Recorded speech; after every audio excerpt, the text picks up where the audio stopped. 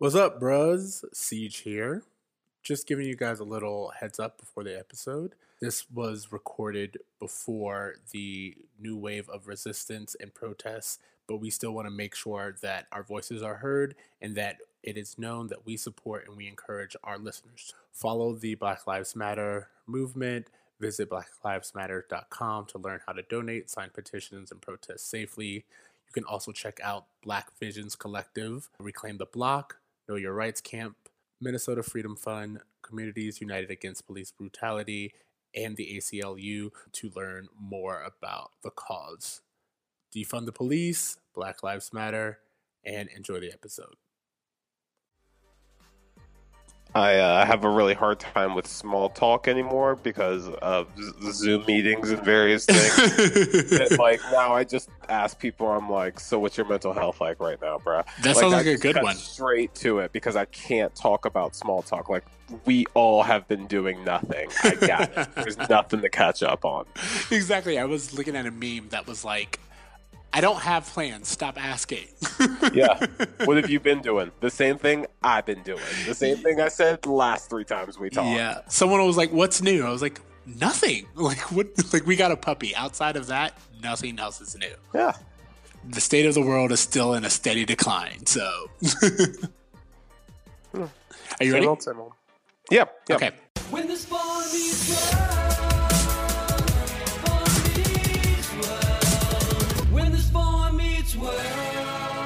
What up, bros? What up, bros? And welcome to Bro Meets World.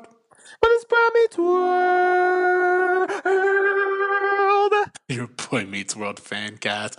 Episode 81. I'm Siege. And I'm your boy, Tony Coitus. I am Tony. Let's talk about this episode, shall we? Okay, so first of all, this is a Christmas episode. Let's hats off for Christmas. Yes. I don't know. I always love holiday episodes, even though this isn't the strongest holiday episode, just because when you watch it, if you were to I don't know, every Christmas while I'm watching various Christmas movies, I also tend to watch the Christmas specials of various television shows as well, as part of my holiday tradition. And so Boy Meets World, I feel like the better Christmas episode is called A Very Topanga Christmas, which I think is next season's Christmas episode. I think that's a better one to choose, just because this one's kind of dark, right? Yes, this one is pretty dark. I mean, and we get a little levity with the Eric storyline. But other than that, we're more so talking about these economic issues and life choices and the fallout. Organized crime. Yeah. I'm so excited to explore this. Oh my gosh. Okay, are you ready for the tell me about it?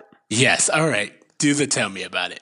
Okay, I'm going to do it a little differently because it's a Christmas episode, okay? Yep. Christmas show, Court and Sean get jobs. Sean starts working at the dock and Corey for the mob. Hey! That was fantastic. I cannot. You know what? I got the holiday spirit, bro. That was so good. I'm very, very proud. That was maybe one of my favorite and best ones yet. I'm really proud of you. Yeah. I swung for the fence and I made it, guys. I love it. It's a Christmas miracle. Okay, this is season 4, episode 12, Easy Street. Ho ho. Comedy veterans Buddy Hackett and Soupy Sales play 2 businessmen of a shady sort who hire Corey to run errands for them. Since it is just before Christmas, Corey decides that he can use the money for his holiday shopping. However, Corey quits once he figures out that the 2 gents are part of the mob. Sean takes over the job, but Corey must persuade his pal to quit as well before he gets in over his head or hit over the head. In a B storyline, Eric volunteers to take Alani on her Christmas vacation. This, do we want to talk about the Eric storyline just to get it out the way? Yes, which is the mob storyline. Let's just get it out of the way, which is to say that it's another thing of this sexually starved teenage boy. For some reason, it's played for laughs, that he is willing to be sexual even during a life or death crisis. Um, I did find it like levity in the episode, but the concept itself, I was like, okay. I Here's my issue with this episode, which is whatever. Eric and Lonnie have a really light B story to, balance what's going on with Sean and Corey. I'm fine with that. My issue is that Lonnie is included at the closing credits Christmas card pick, and we legit never see this chick again. After this episode? I do not believe she makes another appearance on this show. And if she does, it's very brief. But again, I'm almost positive here that she does not come back. So it's one of those things where, like, because it was a Christmas episode, I would have rather they told a story that was more personal to the characters. I would have rather Eric and like Feeny had a storyline or something like that versus Lonnie, who is just a character that, again, was just here for a few episodes and only for gags about Eric trying to fuck her. Exactly. Like, I'm with you. Let's see her actually make it to her family's cabin and Eric have to spend Christmas with them and learn the true meaning of Christmas or something. I don't know. But you know what I'm saying? It's like we could have done more, but I guess they were like, we did the really weighted storyline with Corey and Sean, so we'll just let it be nonsense with Eric. Eric with Lonnie's family is a much funnier premise because everything we know about her uncle and like her is that these are a bunch of characters. So Yes. that actually it could have been a really fun, like National Lampoon's Christmas type of thing. Maybe that would have been too many characters, new characters. I don't know.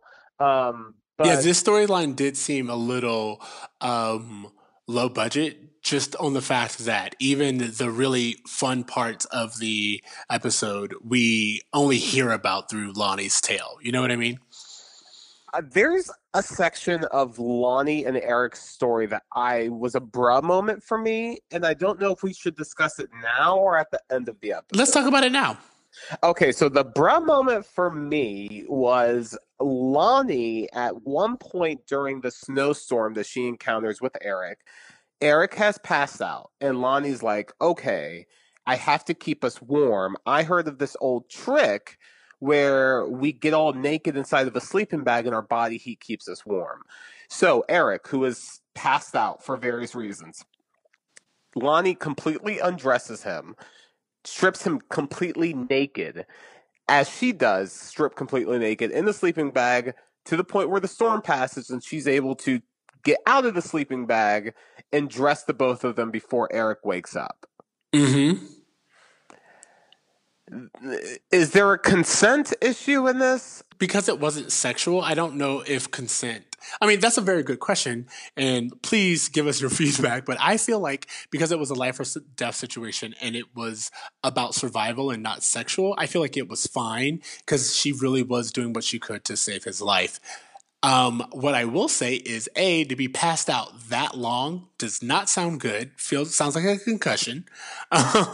And maybe that explains some of Eric's long-term brain damage. Just gotta say that. But then also, you have the fact that if it was Eric who did it, then we have the idea of consent because we know his intent was not just for life-saving. It would have been to see her naked. I mean, she does make a comment about his, but I don't know. For me, it was just one of those things where it's like, oh, like, I don't know, maybe down to his underwear, maybe, or something. But it was just interesting that they just made that a part of the show when they didn't have to. I don't know.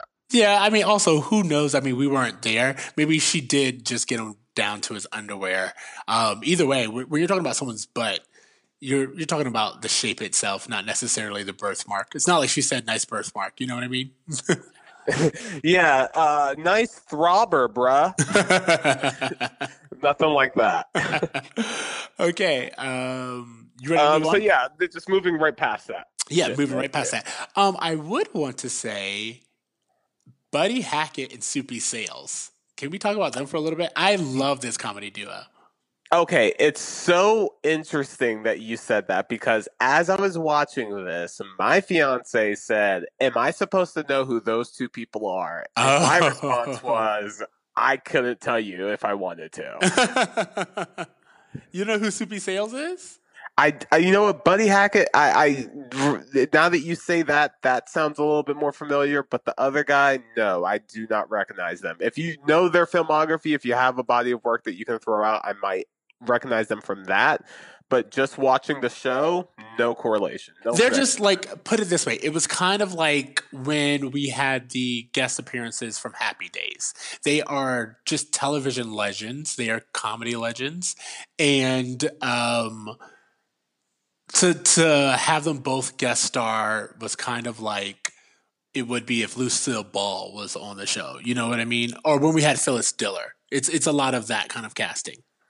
It's so interesting because you can really just there are times with casting in various television shows where they will bring upon a guest star and I feel so lost because like and this has happened to me since I was a kid. Like I would watch like Three's Company episode reruns and some random person would come on and the crowd would go nuts. And I'd be like, do I need to know who this fucker is to be able to enjoy this Three's Company episode? Or like it just I feel like I'm not included in the joke. And I understand like you have to be part of the generation to really understand all of the guest stars and things like that. But yeah, I definitely felt disconnected from this duo. Well, I will say that I didn't feel like you needed to know who these two actors were to get the storyline. You know what I mean? Oh, not at all. And I Yeah, think yeah, that definitely. that's better when you have someone who's cast for a role and the role is heavily weighed on their popularity or the understanding of who they are.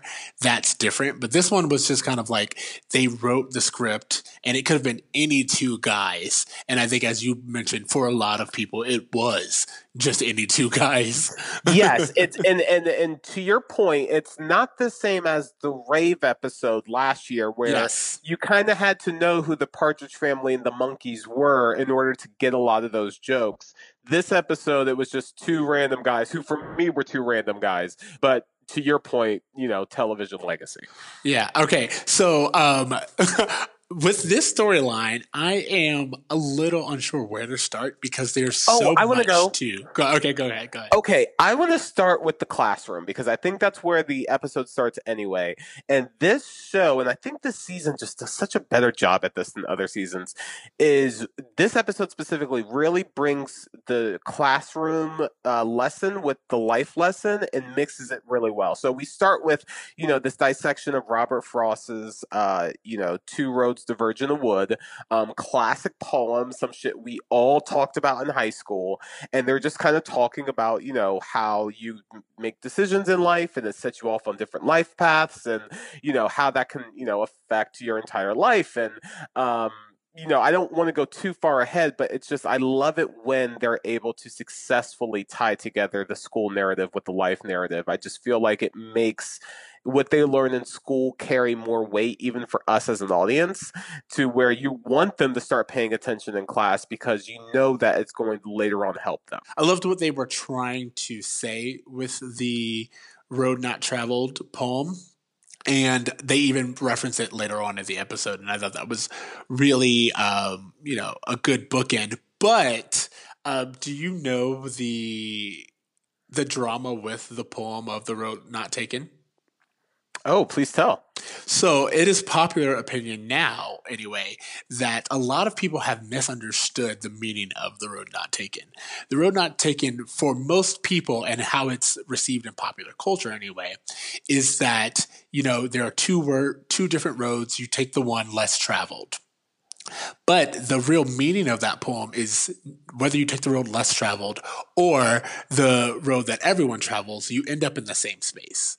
So it's more of a choices. Interesting. Like a lot of people promote it as a poem about choice, but in reality, it is a poem about the journey. Like your endpoint will be the exact same, but how you get there is dependent on the choice you make.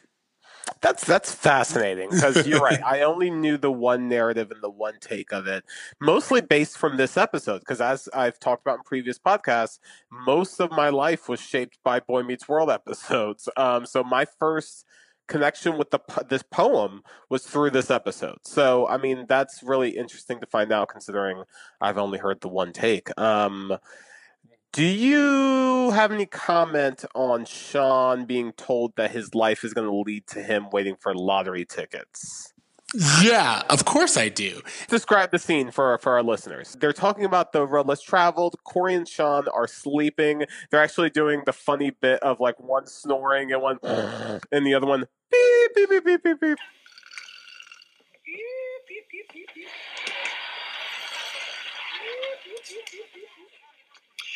Interesting, in my class, Mr. Hunter handles the yipping.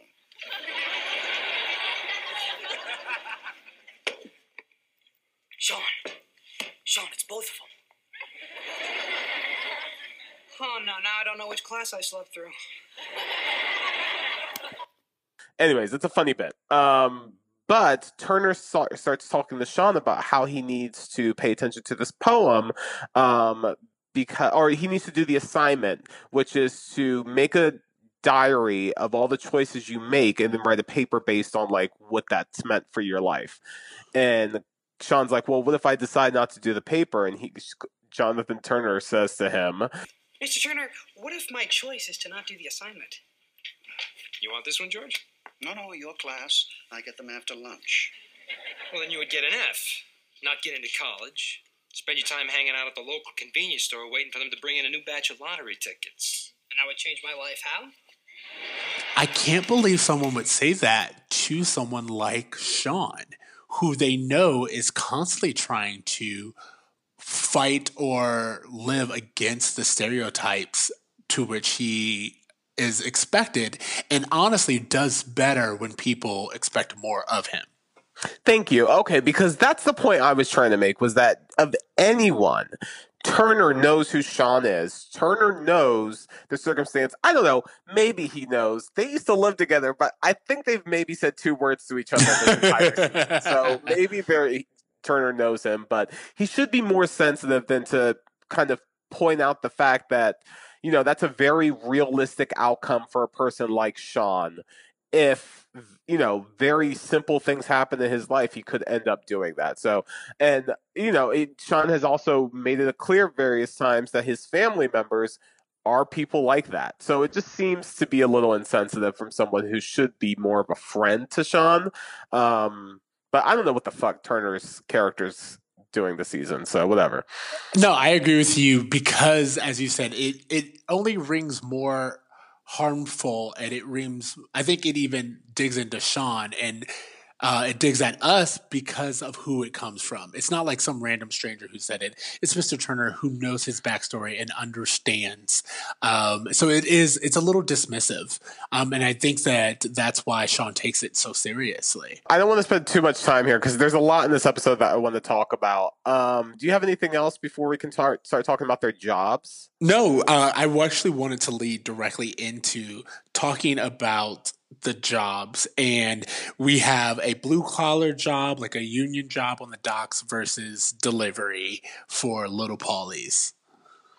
And you know what? I wouldn't necessarily say that delivery isn't a blue collar job, but I mean, they definitely point out that Corey, who does have a more comfortable life, also managed to get a more comfortable job. They call it the cushy job. Yeah, the cushy job versus Sean. But it's interesting because they got these jobs prior to the episode starting, and Sean read a pamphlet that was like, hey, this is a cushy job. This is an easy dock job. I don't know why he thought this would be simple, but it was something that was sold to him that he bought into, which I thought was an interesting way for them to pair him with that job versus like he knew someone or a friend of his dad's. Like, to me, that would have been a more interesting way for him to get that job because it would have been more related to the class issue thing.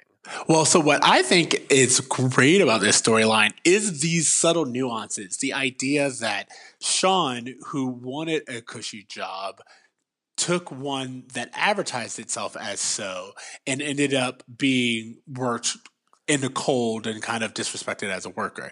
Then you have someone like Corey who took a waiter job, which he expected to be hard and like involved, but it ended up being a kind of cushioned gig. And I think that what's interesting about that is in real life, this is how we advertise things to people when it comes to careers. You know, we tell them if you get this job or if you join the army or anything, like your problems will be solved. It's easy money. But then the work that has to go with that is nothing compared to the individuals who pursue different careers that may seem more complex, but at the end ended up being way more giving. Well, one of the things that's really important to point out is that both of the boys decided to get jobs specifically so that they could buy Christmas presents for their friends and family for the holiday season. And Yep. I only bring that up because that does play an important part later on in the story. But yeah, so the only reason they got these jobs was, you know, for a few weeks for Christmas vacation. It wasn't meant to be anything permanent, and it sure as hell wasn't for Sean, because I think he quits his job after one day. Well, he doesn't quit his job, but what I do think is interesting is when he's talking about his job and he comes over and he's telling Corey about what's going on. He's describing the conditions, and he's talking about how cold he was and how dismissive his boss is, and something that his boss says really stuck with me, which was, you took the job. So now all onus is placed on Sean, someone who does not know the industry, someone who basically wasn't prepared for the weight of the responsibility.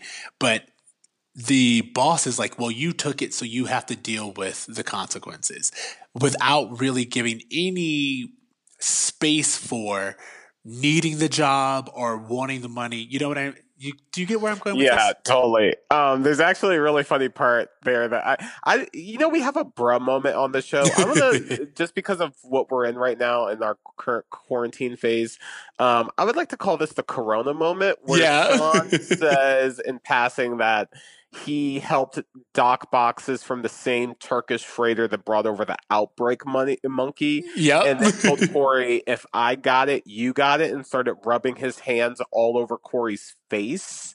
That shit does not fly in 2020. Yeah, I'm happy that you mentioned that, because that was definitely, and I love this new Corona moment. That was definitely something that I was like, this is so relevant to what we're going through right now. Okay, so Sean goes to Corey's job to check it out, and Sean's right away realizes that Corey's working for the mob. Yeah, and it's funny because there is this sweet naivete to Corey. And like keeps pressing about the package that they want him to deliver. And, he's asking all these questions where, because Sean is street smart, he understands early on that these aren't questions that need to be asked, and you just kind of do the job and feign ignorance. But I think it's interesting that what we get is the moment Corey understands what he's doing, he leaves the job. But it was still mob money that he was taking when he didn't know. So yes. I want to discuss how we feel about that, because according to Corey, it's fine to take the money as long as you don't know where it's coming from. But the moment you know where it's coming from, that's where the real problem is. He's saying that he didn't realize he was involved in anything illegal, and the moment that he realized that, he got out of it. And I think that's the point that he's trying to make to Sean, because he still hung on to that money that he made. He even offered to give it to Sean afterwards to convince him to quit the job. So it's not like Corey got rid of that money. It's not like he's like, I don't want to keep it.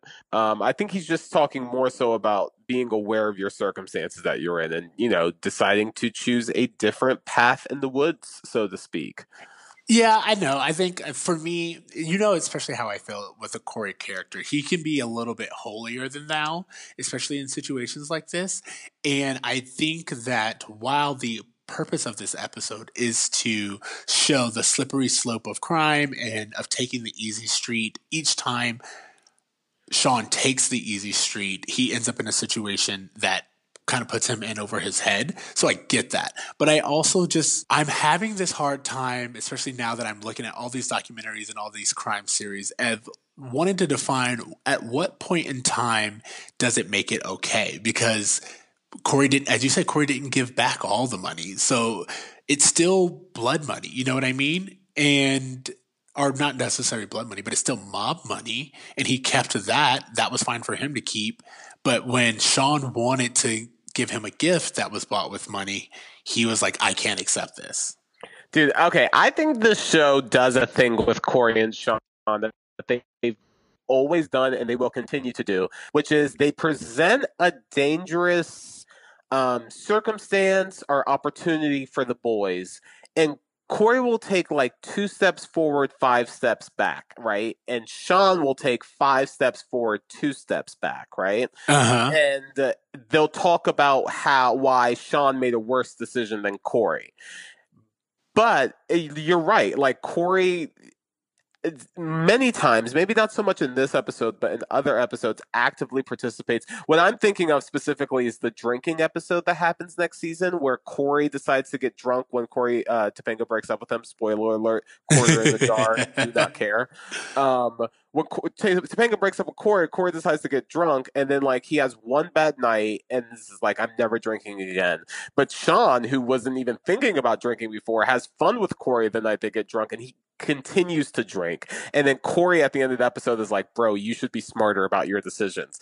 No, fuck that. And so it's the same thing that I've seen with like over and over again in the various ways that they've made Sean like lean into this behavior that Corey at first is very attracted to, but then is like, no, this is bad. I'm not going to participate.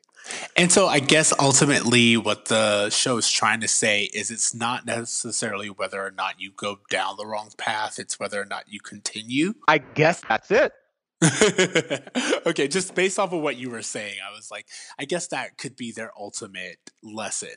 One of the things I do want to talk about is the idea of mobs as the acceptable TV versions of crime. Yeah, I mean, well, you're also talking about a show that every time they show a gang, they look like a 50s doo-wop group. Like That's true. They don't do crime well on the show. I thought it was very interesting that they were handling the mob with such seriousness. Like the conversation that they make with the box at the end of the episode between. I'm skipping forward in the episode a little bit, but Corey and Sean are on the street corner, and Sean has a box he's supposed to deliver, and they're talking about this box like it could be anything. Like it could be drugs, like it could be like a fucking like gun that was used in the crime. Like we don't know what's in the box, but they're talking about it as if they've encountered the worst kind of evil and they need to get the hell out of there because they're in too deep. Whereas from what we've seen, it's been nothing but preparing cappuccinos and maybe delivering a letter now and then. Like it's interesting what they show versus what they imply when it comes to the mob. What they show is a very humorous take of 2 old men who are running a business, ha ha ha. But what they're implying in the closing, like dialogue between the 2 boys, is that they are so deep in this world and they need to get out of it. I love that you mentioned that because what the show does acknowledge is, as you said, all we see are 2 older men who are kind of funny and elusive and vague. But they specifically mention that that's kind of how they get you. They seem harmless on the surface. They seem like they're just asking you to do this one little favor. It starts off small, but before you know it, you're in over your head. Sean, who sees himself as street smart and aware even of crime and of how these things work, finds himself in and sucked in with the money and the feelings of being powerful and having choices that comes along with that money. And Corey is the one who comes in and it's like, if you really think that it's nothing, then open the box. And you won't open the box because you and I both know that once you do, that whole innocence, that blind side evaporates. And I love that they take that moment and they're even like, wouldn't it be nice if it was just a teddy bear in this box? And they're both like, we know it's not. I want to talk a little bit about the conversation that they have at the end, because they have a line in here that goes something like, that's how they get you. They find a guy who is nowhere in his life and make him believe he should be on the street corner, something like that. Like they find a Yes. guy who has nothing going on in his life, and they make him believe that he should be participating in their activity. How does this get so complicated so fast? I don't know.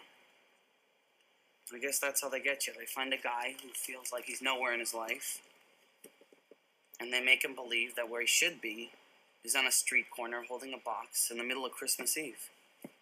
Yeah, well, maybe this is my street. You know, maybe no matter what I do, this is where I end up, like that poem says. No. See, the poem says you have choices in your life, and every choice you make means something. Yep. Okay, the reason why that line stood out to me is because I feel like that's kind of what they're doing with Sean this season. Like, it maybe I'm it's a little early in the season to kind of guess what his overall arc is, but it feels as though they're presenting Sean with various circumstances where he can either be a good guy or a bad guy, and he is having to choose being a good guy. And we saw that with the the episode with the Jurassic Park girl who's getting beat up by her dad. We, see it a little bit in, a bunch of other episodes where, he has to decide if he's going to be a criminal or not. And so I just thought it was a really interesting. And later on in the season, he is presented with the opportunity to join a cult because he is nowhere in his life and has nothing to believe in. Like, they paint him as being lost. And I don't know if that's because his family unit is back together and he doesn't know what to think of it. He doesn't quite know where he fits in amongst his friends who are of a higher class. But it seems as though that's a reoccurring theme they're doing with him. Well, so what really bothers me is that the motivation seems to be that he's poor. It's not necessarily that he has a troubled home life or he doesn't have real direction himself or he thinks of himself not smart. It's that he's poor. And because he's poor, he has harder decisions to make, which is true. But at the same time, his are like, I guess, more obvious, whereas we see Corey fail to make the right decision time and time again, but he's let off the hook. You know what I mean? Like Sean's path is, will you be a criminal or will you not be a criminal? And he's always rewarded for choosing to not be a criminal. However, Corey is given chance after chance to be a good guy, a stand-up guy or not, and usually he falters and other people help him get back on his feet. You know what I mean? Yeah. And I think that that's what I kind of have a problem with how we talk about Sean and his storyline. It's not that he's necessarily unsure of himself and unsure of what to do next, so much as he's poor. And because he's poor, that means he's unsure of himself and unsure of what Well, I think the other factor is, like, especially when they introduced the mob in this episode, it made me think a lot about what we know of Sean's family, the family members that we met during that like interview episode that they did where they were filming a video for Chet, or we've met his uncle a few times. All of them seem like they may have a relationship with the mob or gang-like activity. It just feels like Sean sometimes is doing this stuff because he feels like it's his only option. And so I think what the show tries to do is use Corey and his world to say, hey, man, there's another option other than just these that seem to be presented for you. Yeah, I think I agree with that, and I like that. I feel like I would like that more if they didn't constantly bring up the financial state. Totally. Or stuck with it and be like, he's specifically doing this not because of any other reason than money gives you power, and really talk about ways to solve that or other ways Sean can find that sense of power without money. Because what they do is they shame him for being drawn to money, but they don't give him any alternative other than his friendship with Corey. Totally. Like, it's fine that they're in high school now, but if this was outside of high school and Sean had a shitty job at the docks, would he truly choose that over this job where he makes $200 for dropping off a box? Like the show isn't allowed to really get into it to that level. Yeah, and I guess what we're both saying is the show very much makes this argument of morality is tied to finances without giving Sean any branch to hold on other than Corey's finances. You know what I mean? It's like, well, I get to walk away from this because Corey has a good enough life for me and has excess. So therefore I can just kind of use his or find myself in his excess instead of earning my own. And that is what I have a problem with. Sure, sure.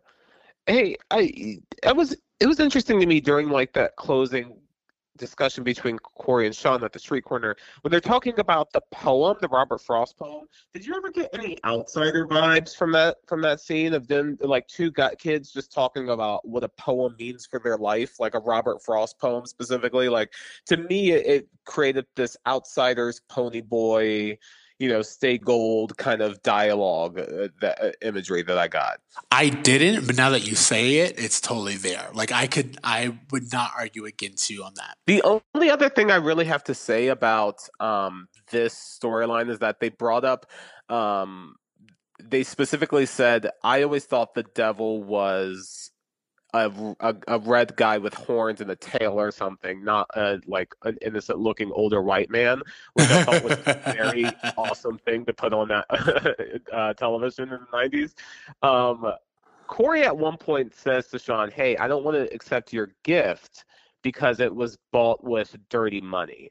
And so my question I had for you was, would you be able to accept a gift that you thought was bought with money you felt was dirty?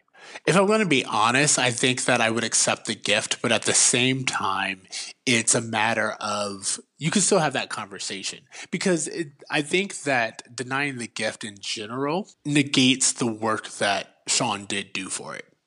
And maybe I'm wrong. Maybe when presented with that scenario in real life, and if the stakes were high enough, I would be like, I want nothing to do with any of this lifestyle. But at the same time, I feel like to ignore the efforts that Sean did put forth and not, again, they didn't really provide him with alternatives other than, hey, I'm your friend. You should choose our relationship over finances, or our relationship won't be the same if you don't have finances. They don't even really make that clear. My answer is it depends. It depends. Like if you give me a watch and then a cop comes to my door looking for said watch, then that's some shit I don't want to accept. You know what I mean?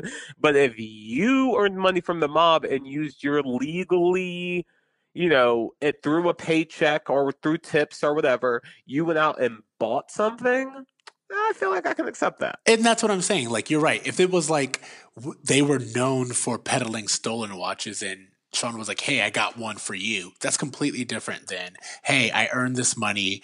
Yes, we don't like where it came from, but it's the exact same money that Corey was willing to give to Sean. It's the exact same money. The only difference is now Corey is aware of where that money came from. Corey brings up a very interesting point too when Sean gives him the watch and Corey's like, well, you said you wanted to get a job to give gifts to your family and friends. You got the gifts, so are you done working for these people now? And Sean very obviously goes, bro, I'm making bank. So it's interesting to your point where it's like, it's almost like Breaking Bad or anything else. It's like you said that you were only doing this for a certain reason, but now that reason's passed, why are you still doing it? And that I applaud. I really, really like that Corey did at least say, hey, you got enough money to do the things that you wanted to do. So at least ask yourself, what is this really about? And sure. The fact that Sean answers with, I liked having money. I liked having options. I liked being able to make decisions and all this other stuff. I really applaud the show for bringing that up. It's not like he was just driven by the money itself. Having money gave him a sense of self and more options to work with. 100%.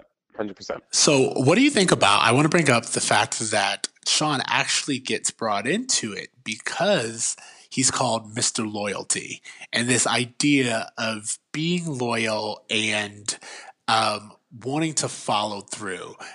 Even like when Corey first shows up, Sean's like, I got paid for a job and I'm going to do it. When I hear the word loyalty, bro, it scares me.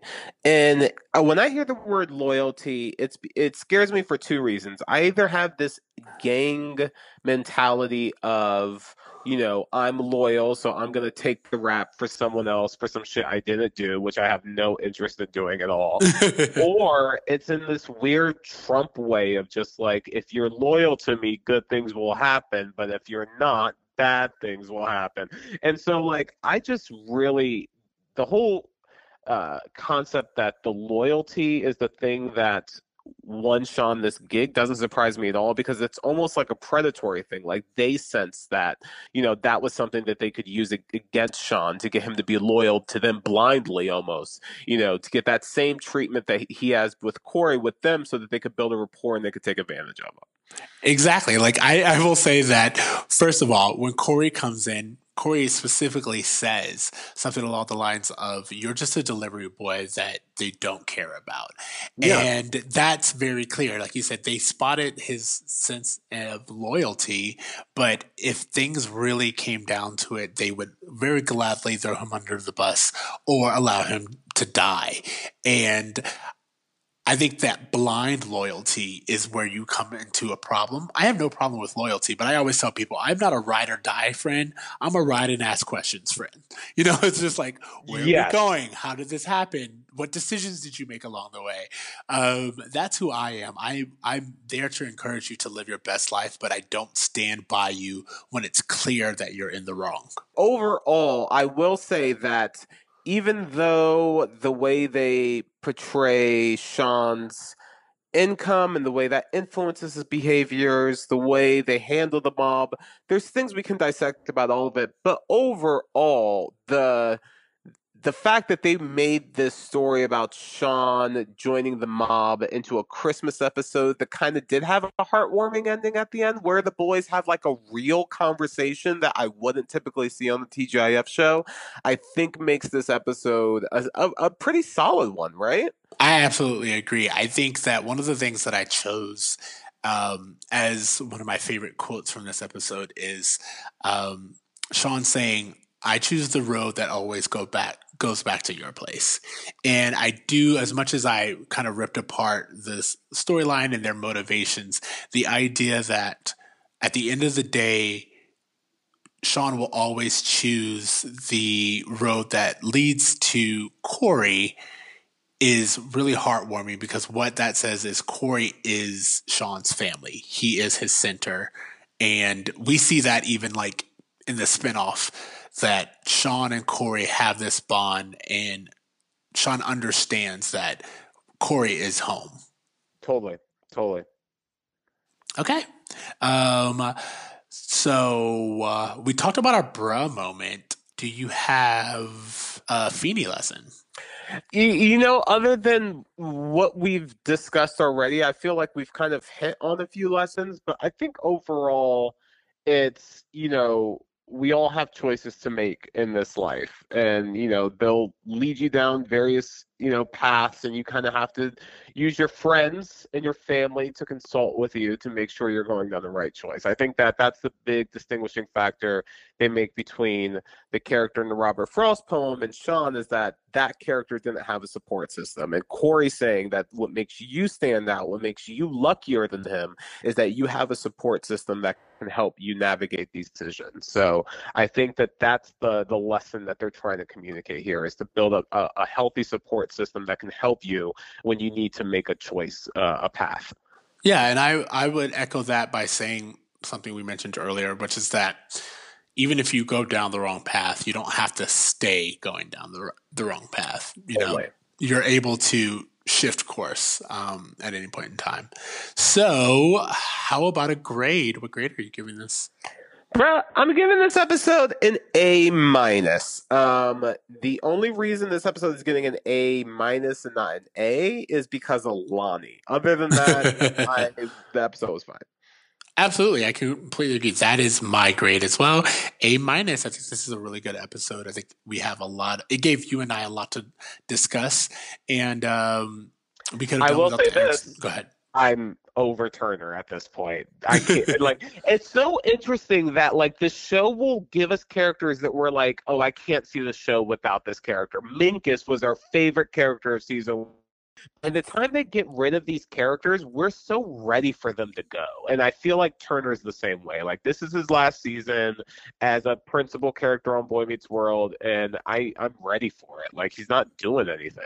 Yeah, I agree. And I think like we always kind of talk about how his character came to an end kind of suddenly, but as we rewatch, we understand that it wasn't really so much sudden as it was he was phased out and they never gave him the conclusion that once a starring character deserved.